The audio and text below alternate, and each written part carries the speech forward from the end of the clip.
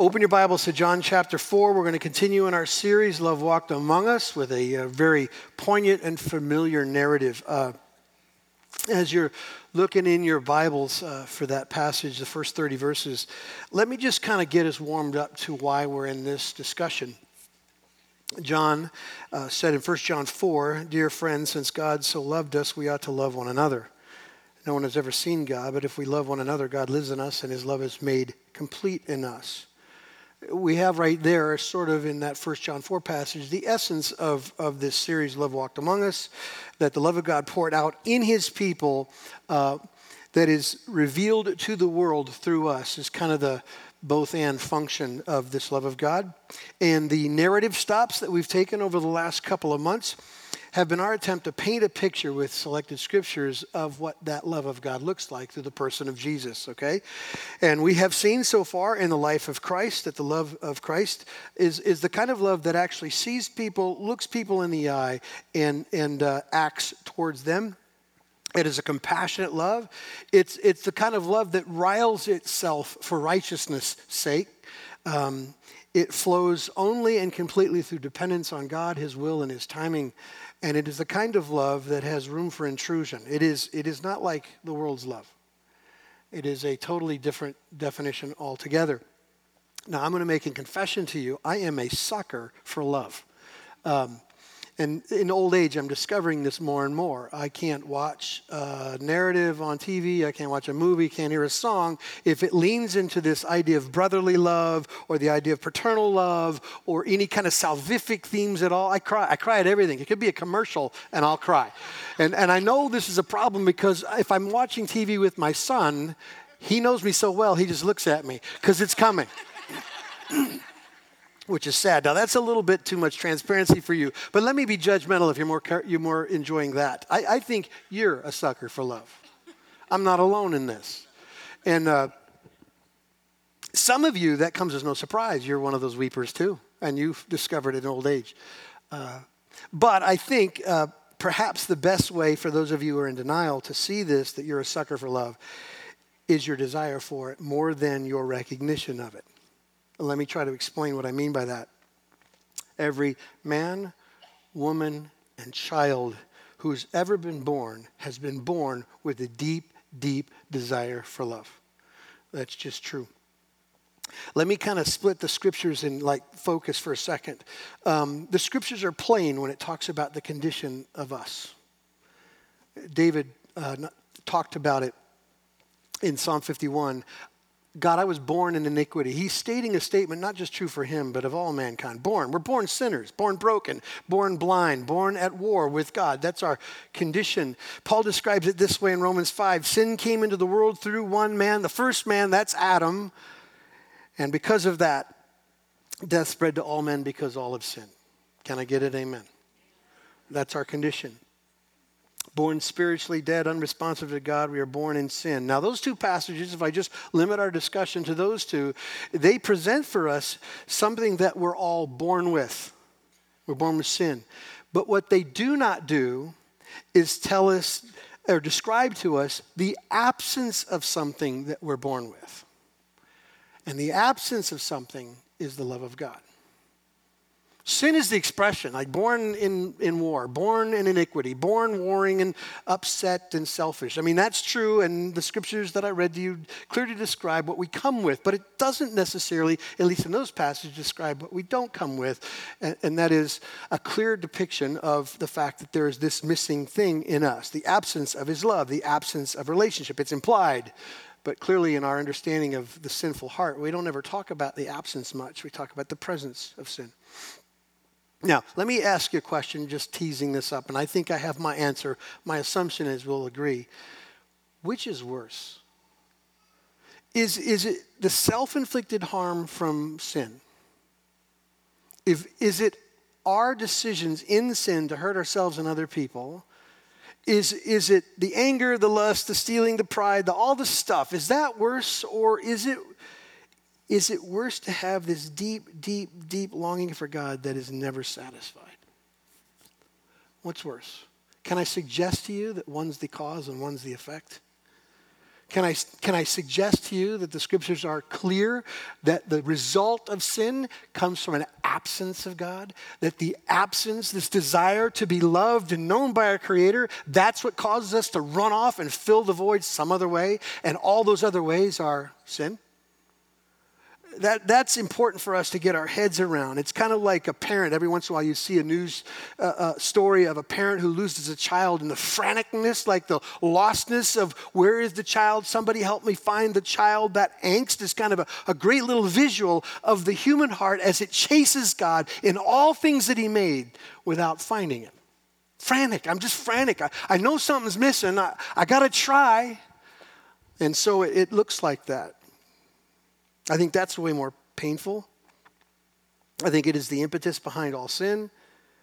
And sin is simply described as a way that man tries to fill the void that we feel, that we were born with, without God. That is sin. Solomon said it this way, that God has set eternity on the human heart. He shaped us for that. St. Augustine, a theologian, said it this way, you have made us for yourself, O Lord, and our heart is restless until it rests in you. That seems to be reasonable. It reflects my experience. Jesus said this, if any man is thirsty, let him come to me and drink. He who believes in me, as the scripture said, from his inmost being shall flow rivers of living water. In the Greek, inmost being is just simply a phrase for hollow place, empty place. We're all born with an empty thing. This created with the shape of God without God means there's this vacuum, and we go after stuff to fill it. And therein lies our misery. All those things hurt us. You've known that. So let me just make certain we don't miss this. The love of God isn't a good feeling. It's his nature. It's his character. And let me suggest to you as well that it's the watermark on every human heart. Do you know? I hope you know what a watermark is. If you pick up like a paper company, their stationery, whatever, you might see this particular ghostly image in the back that represents. I took the opportunity to look up the definition. Tell me this doesn't preach. Definition of watermark. A faint design made during manufacturing that is visible when held against the light that identifies its maker. It's like they were reading the Bible. You have a watermark. It's the watermark of God. And every time you hold it against truth, hold it against the world, it just reflects on you. You were made for something else. You and I were made to want the love of God, to thrive in the love of God, and reflect the love of God. But it's kind of like this story you hear of times when men are stranded at sea. They choose to drink the seawater only to have it kill them. That's what it's like to have this longing that you feel the wrong way. Everyone dies from the wrong way. So that's the story of our life. It's the story of my life. And it's the story of the woman that we read about in John 4 this morning. And it all is that true until she meets the love of God in the person of Jesus Christ. So most of us have heard this story before. And ultimately, it's a story of the loving pursuit of God for the thirsty heart of man. What's great about this passage is it's super simple. There is just two players in this story. It's this woman and it's Jesus, and it's their conversation. Okay, what's interesting, too, about this conversation, it happens to be the longest recorded narrative in the Gospels. More so than Jesus with disciples. It's simply a point, I think, that John's trying to make here. Like, what's going on here is the essence of the good news. It is the mission of Jesus in a story form. It's kind of like your yearbook. Read it. You're the woman. Read it and you'll see Jesus offering for all those other things. And I think that's why John gives it so much airplay in this first 30 verses. Now, the other thing I think is interesting about this is that it happens to be the very first non-Jewish encounter that Jesus has in the Gospels. So that means something, how this good news is for sinners, right? All sinners of all ilk. So let's do this. Let's just go through it sequentially, and obviously, first 9 verses, let's see how they meet. Now, when Jesus learned that the Pharisees had heard that Jesus was making and baptizing more disciples than John, although Jesus himself did not baptize, but only his disciples, he left Judea and departed again for Galilee. And he had to pass through Samaria. So he came to a town of Samaria called Sychar, near the field that Jacob had given to his son Joseph. Jacob's well was there, so Jesus, wearied as he was from his journey, was sitting beside the well. It was about the 6th hour. A woman from Samaria came to draw water, and Jesus said to her, "Give me a drink," for his disciples had gone away into the city to buy food. The Samaritan woman said to him, "How is it that you, a Jew, ask for a drink from me, a Samaritan woman? For Jews have no dealings with Samaritans." I want you to picture this scene, okay? Most writers would suggest that when journeys were taken, they were taken at the earliest part of the day. So let's just say the text tells us it was noon. It was the 6th hour. So let's say they've been walking 5 to 6 hours, okay? Early day. Now you can understand sweaty brow, worn out, dirty, walking. Jesus is truly weary, as the text says, that John tells us here. And as they're passing through Samaria, they stop at this place called Sychar, and it's where the patriarch, 2,000 years before, Jacob had built this well. And all of these Samaritans, all these people had been drawing from that well for many millenniums. So, and this woman comes out to this well, and Jesus looks at her. Now, none of this strikes us as unusual, but I'm going to prove to you that I think it is. He looks at her and he asks her for a drink. Here's some background to show you how extremely unusual it is. First of all, the Jews, and it kind of shows us that in verse 9, the Jews despise the Samaritans. They have no dealings with the Samaritans, verse 9 says. And here's why. Samaritans to a Jew were half-breeds and heretics. See, here's the background to this. Samaritans come from intermarriage between the Assyrians and other Gentiles when the Assyrians took over Israel in 722 BC. And so they just came in and formed this hodgepodge of religion and lifestyle, okay? So pagan ways and pagan people with pagan beliefs intermarry with Jews, and so out it comes. This kind of mix of the beliefs of some of what the Scriptures said. They only limited their understanding or at least their perspective, the first 5 books of the Old Testament, and kind of adopted other things, and what they adopted was idolatry. So you could just imagine the absurdity of this expression. That's the Samaritans. And that was the influence of this intermarriage.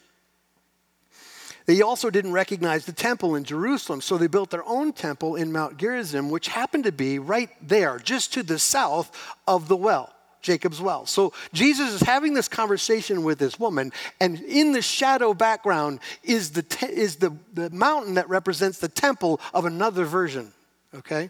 And that's the particular story. If you, in your mind, picture extreme racism, I think you're pretty close to the feelings Jews had against the Samaritans. And in our culture, the discussion about racism is on every day, and you see pictures of it every day. So we should be very, very sensitive to like, oh man, this is how they felt about these people. This is how these people were treated. And so that's what's going on. Very unusual, first of all, that Jesus, the Jew, sitting at the well in Samaria, is talking to a Samaritan woman. You can see that, right? So with that in mind, I want you to notice verse 4. You just read over it, but I think it's poignant. Verse 4 just simply says, and he had to pass through Samaria. I don't think that's true. I think he could have gone around Samaria like every self-respecting Jew has always done. Just hang a right at the Jordan River, go north, you're in Galilee. You don't have to go through Samaria. But I think the essence of this verse was a divine appointment that God had given Jesus. You're going to meet this woman. This woman's going to be changed. Him having to was all about mission. All about mission. So, isn't that our story too? You and I weren't looking for Jesus. Nobody's looking for Jesus. Nobody sets themselves on looking for the divine, the Savior. Nobody does that. In our broken, sinful hearts, all we have is the train wreck of that lostness. It's Jesus. In his goodwill and good time, reaches us, doesn't he? It's like we all have our own little well somewhere. And we all run into the Savior somewhere. And he looks us in the heart and he confronts the issues of our idolatry and he woos us to faith and salvation. That is the story of every believer. You weren't looking for him, he was looking for you. There's something else I want you to notice in this narrative. It's when the woman came to the well. It says she came at noon. I just want you to know this is really weird. She came at noon and she came alone. It's no different in my mind than how we experience Arizona. If you want to get something done when it's warm, you get up at the crack of dawn or just before, and you go out after the sunset, right? And there's a cool breeze in the evening, and it's sort of cool in the morning, and you can enjoy it. And so in that culture, the Samaritan women, they would go in mass, kind of a social thing, and they would go when it was logical. Let's do this heavy lifting when it's cooler. So there's a reason why this woman is alone and at high noon. You know what it is. She's ostracized. She's alone because she is the lowest of the low there. She has no buddy. She has no friends, in essence. So she goes probably not because they demand it of her, probably because it's the easiest way to navigate her story. Because she's got a story. And I'd rather not go to the well in the morning with all the women and at night with all the women and have them know what kind of a woman I am. I'd rather just be alone. Can you relate to that? Some people choose to keep their distance from the brothers and sisters because they're afraid of their story. Nevertheless, that's what this woman is dealing with. So she comes to the well as an outsider. Another unusual thing about this moment is Jesus talking to her. Now, that doesn't ring a bell with us, but men, Jewish men, talking to women, period, didn't happen. In fact, there was a sect of Pharisees called the Bruised and Bleeding Pharisee. And the reason why they got that name is whenever they encountered just seeing a woman, they would cover their eyes and run into things. So you just know how passionately they held this idea of let's keep our distance from women. Jesus sits down and engages her right away. Another thing that's not in the text, but I'm okay if it's implied or if it happened, it wasn't written. And that is that Jesus actually asked for a drink. Somewhere in this, there was going to be a cup that belonged to the Samaritan woman that Jesus was going to drink from. Either he planned to or he did. Either way, if you drink from a Samaritan cup, you defile yourself. This is spiritual jeopardy in a Jew's mind. All of it's scandalous. Like, you just don't do any of this. You don't go to Samaria, you don't talk to a woman, you don't talk to that kind of woman, and you don't drink from her cup. You don't do any of it. And Jesus did all of it. Nothing in this story is normal, but I'll tell you this, it screams the love of God. So I want you to keep that in your mind. I want you to now look, let's set the conversation form here. In verses 10 through 15, let's see what Jesus offers her. Jesus answered her, if you knew the gift of God and who it is that is saying to you, give me a drink, you would have asked him and he would have given you living water. The woman said to him, sir, you have nothing to draw water with and the well is deep. Where do you get the living water? Are you greater than our father Jacob? He gave us the well and drank from it himself, as did his sons and his livestock. Jesus said to her, everyone who drinks this water will be thirsty again. But whoever drinks of the water that I give him will never be thirsty again. The water I will give him will become in him a spring of water welling up to eternal life. The woman said to him, sir, give me this water so that I will not be thirsty or have to come here to draw water. Here in the midst of this surprised moment, Jesus suddenly turns the conversation to spiritual things. If you've ever had a conversation with someone who is on the outside of the kingdom of God, and you're the one who has to say, hey, let's lean into this discussion about Jesus. You know how creepy this thing is feeling for her at this moment. The preferred mode of operandi for those who don't Christ is to say, let's just not go there. Let's not have this discussion. Don't take it to this spiritual place. Jesus does. He drives it right there.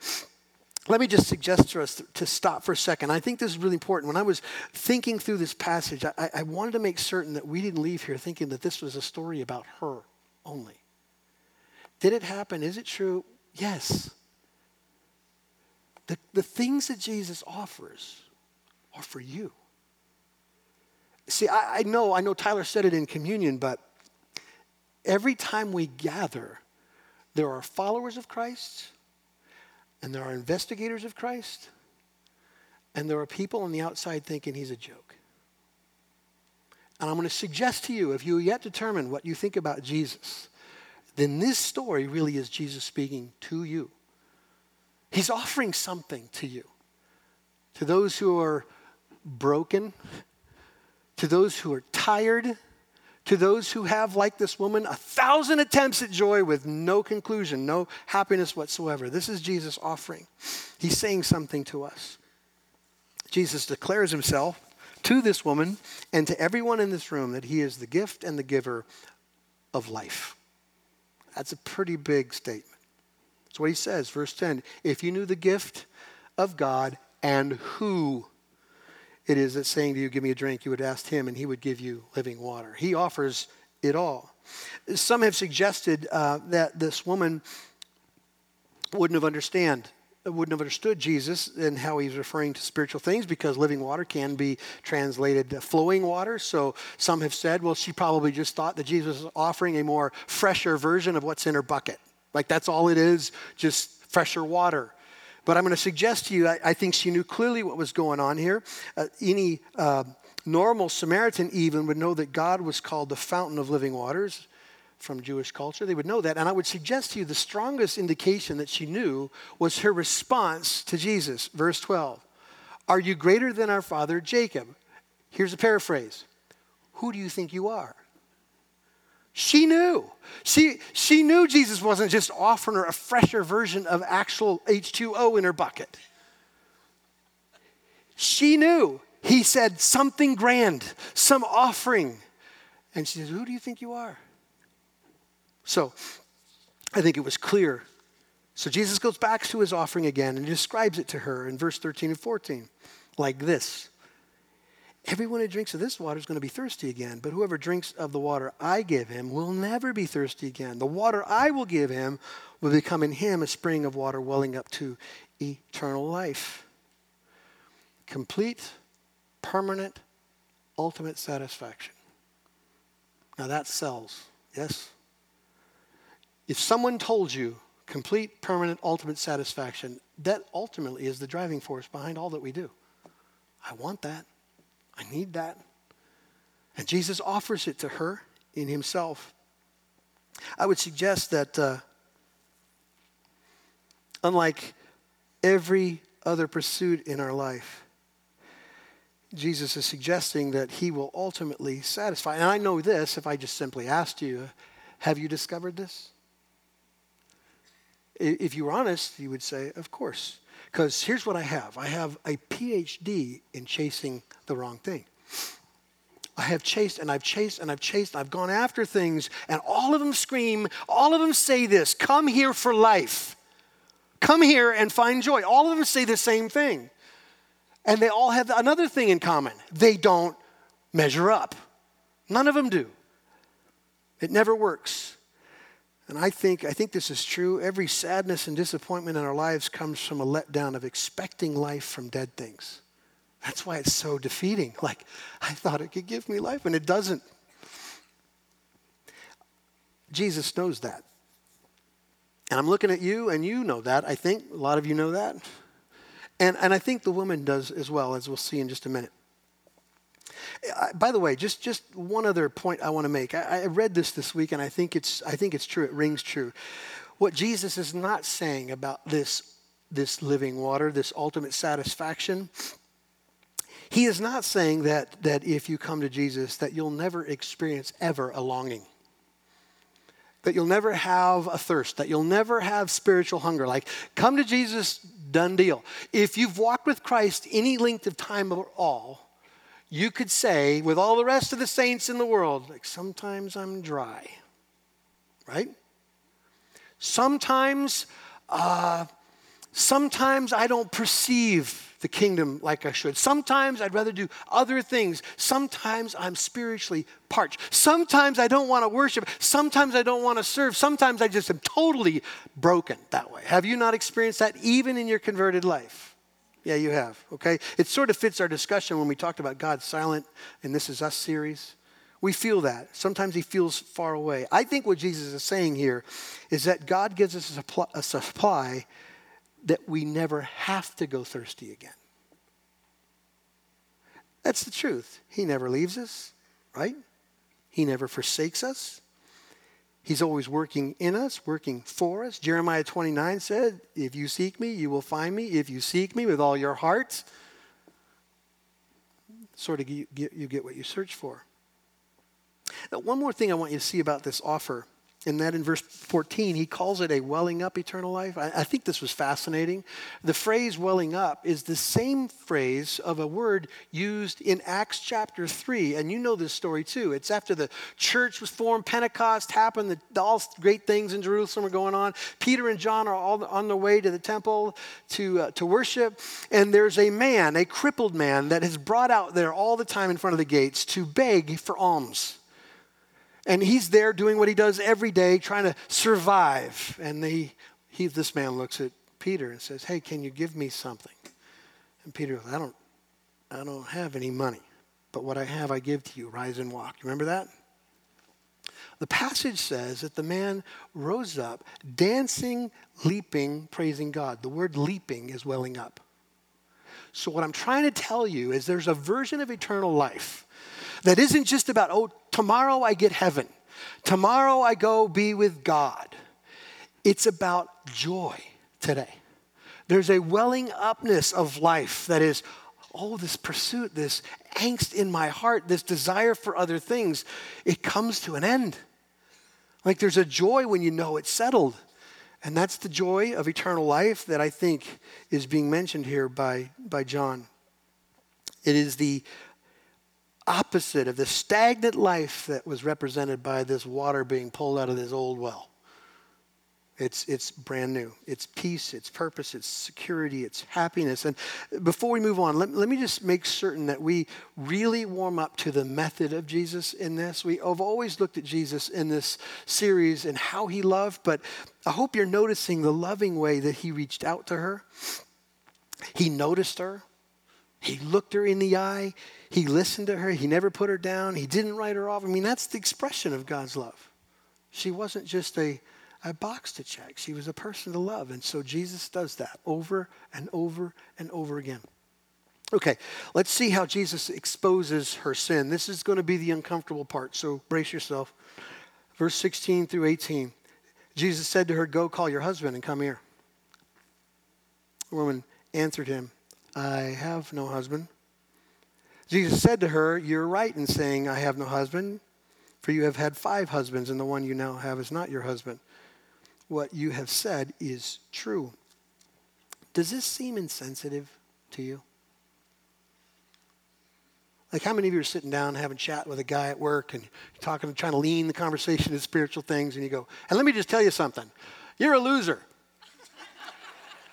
Sin all over your life. I know that's not how Jesus said it, but that's how it would feel to do it, wouldn't it? Just like, oh, I'm going for the kill here. It's okay that it feels that way to us, but let me just suggest to you that, and by the way, I think she took it that way. She's clearly uncomfortable. He says, go call your husband. She gives a half-truth back. I have no husband. And she's trying to hide this thing, but she doesn't know that Jesus knows all of it. And so he just says it. You're right. You don't have a husband. You got a bunch of dudes. Can I suggest to you that that wasn't harsh, that it was love? Because ultimately what Jesus was offering her, a complete, ultimate, satisfying, permanent, joyful life, was hindered by her unwillingness to see and admit her need. Which, to be honest, is the logjam for anybody who's looking for joy and doesn't want to admit that they need something that only Jesus can provide. If you think somehow that your good deeds, your righteous efforts, your comparison to other people is good enough to merit some affection, some attention from God, then you will never perceive yourself in need of a Savior who can radically do transplant on your heart. It'll never happen. Jesus' words couldn't be more loving, because if he didn't say these things, she could never know joy. She would never know this ultimate satisfaction. We say it all the time that the good news only comes one way. It's through realizing the bad news. And I know, humanly speaking, we'd rather just skip the bad news. But you can't skip the bad news or there is no good news. The bad news is that I'm a sinner. You're a sinner. Separated from God and the life that God offers because of my sinful heart. Without the conviction of sin, there is no offering of life. So Jesus does what I think is the most loving thing he could do, kind of like a doctor with a knife. Nobody likes the idea or the concept of surgery. We only like the outcome. And that's true. Jesus, you cut deep. You cut to the core of the issue. When it's done, I'll be healed. Show me what I need. The other thing that I want you to notice that this exposure does is it puts a spotlight on all her failed attempts to find joy without God, doesn't it? You're right, you have no husband because you've had this guy, and you've had this guy, and you've had this guy, and this guy, and this guy. You've tried 1,000 ways to get love, to find acceptance, to be whole. You're doing exactly what you can do without help. She does what we do, what we've done. 1,000 other things. No different than anybody who's chased after mirage only to drink the sand. Look good. So, by the way, I want you to also realize that her looking for life and love isn't the problem. I mean, I think I told you in the beginning, I think she's wired for that. She's made for that. But looking for it endlessly in all the wrong places is crushing her, and Jesus knows it. So the most loving thing to do to the thing that's crushing her is to call it out. Aren't you tired? Aren't you worn out? Aren't you sick? I mean, every choice you make, every step you make away from the plan of God and the answer of God only buries you deeper in shame and guilt. Aren't you tired of that?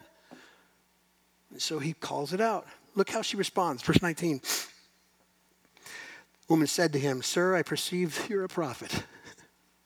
Our fathers worship on this mountain, but you say that in Jerusalem is the place where people ought to worship."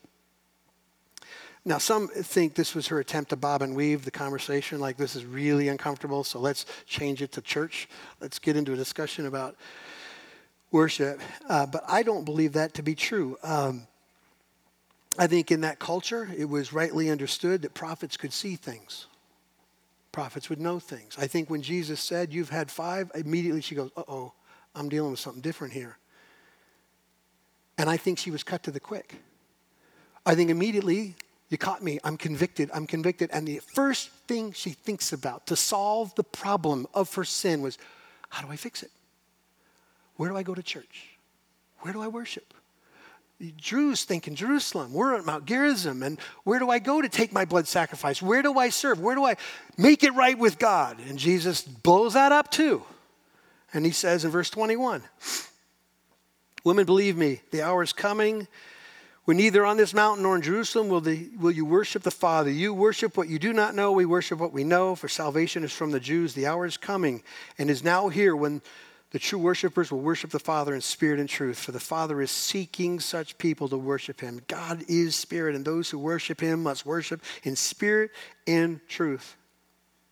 The woman said to him, "I know that Messiah is coming. He was called the Christ. When he comes, he'll tell us all things." Jesus says, "Woman, your problem isn't solved by choosing the right mountain to offer a sacrifice. You don't understand." By the way, Samaritans, you're confused about the narrative of God because you don't even use the whole narrative of God. You're kind of picking and choosing and got idol worship. It's all confusing. But fundamentally, what Jesus is referring to is that salvation doesn't come by going to the right mountain. Salvation comes by going to the right Savior. You need a rescuer. You need help. So let me just kind of turn it on us. If it's true, what I think God does every week by bringing people who are trying to figure this thing out, then let me just tell you the same thing. You can't fix it. You can't come to church enough. You cannot pray enough. You can't go to counseling, get marriage counseling, start going to classes, reading book, informing your mind so that suddenly the problem is gone. You need a Savior. You need somebody to totally transplant the heart of stone and give it a heart of flesh. Right?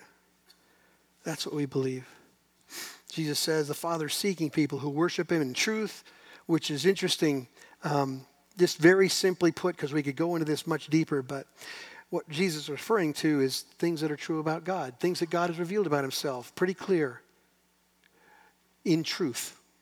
In a culture that's lost its mind, that there is no truth except what you decide is for you, that relativism is a joke and it'll lead you to hell. You need to understand there is an absolute truth, and it's how God has revealed himself. Jesus simply says, you don't understand. God is seeking, God is searching, God is finding people who will line up under how God has revealed himself in truth. Worship the true God. Don't make one up. Don't make one up that fits in your world and makes you comfortable. Live with this truth, and also in spirit. In other words, he wants your heart. He wants all of you. There is a big difference between performance because I know something versus worship because I love someone. There's a big difference. And all he's saying is when you believe how God has revealed himself, there will be an affection. In fact, the greatest commandment, love the Lord your God with the heart, soul, mind, and code for everything you got. Give him all that you have, spirit and truth. Let's finish the story. Notice the effects of this confrontation. Verse 25.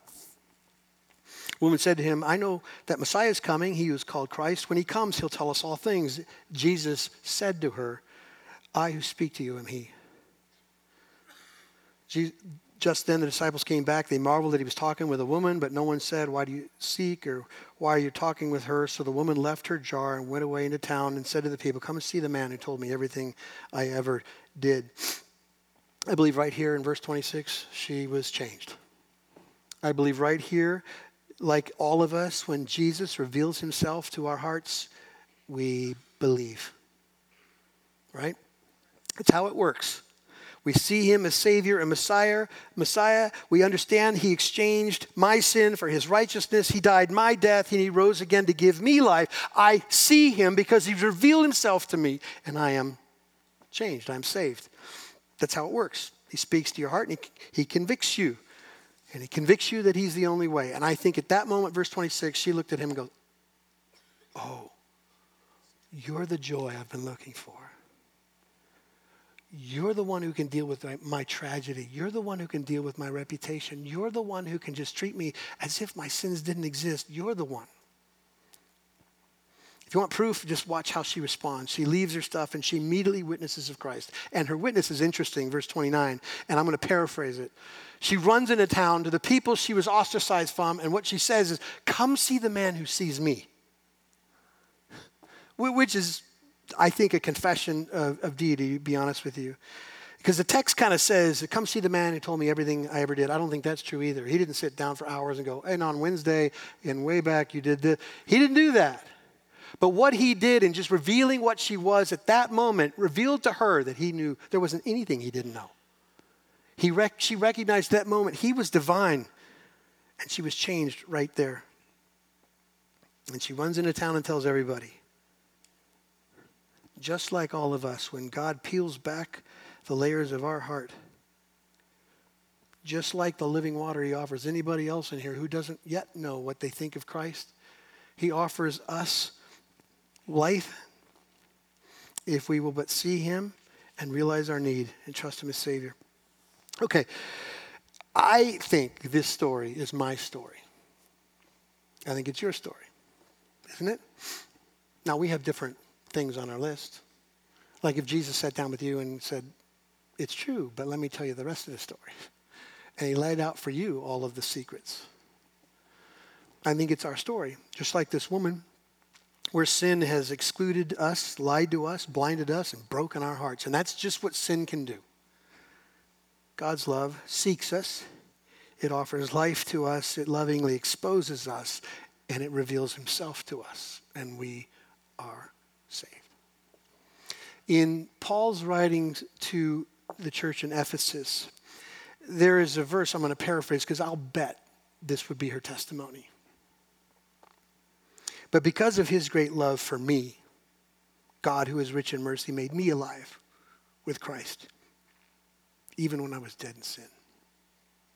That is the offering of grace and goodness through Christ. It is the testimony of people who have joy unspeakable and full of glory. He radically did that for us. Amen? Amen. Let's thank God for his love. Lord God, we do thank you from the bottom of our hearts for the love of God that's been poured out on our lives, how you took stubborn, warring, dead hearts and transferred them to life and living and joy.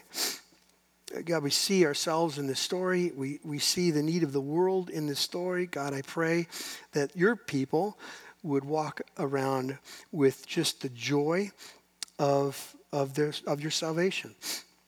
And for anybody else who might be here who is yet to determine what they feel about Christ, I pray that the exposure of the gospel would have them meet the Messiah. I pray in Christ's name. Amen.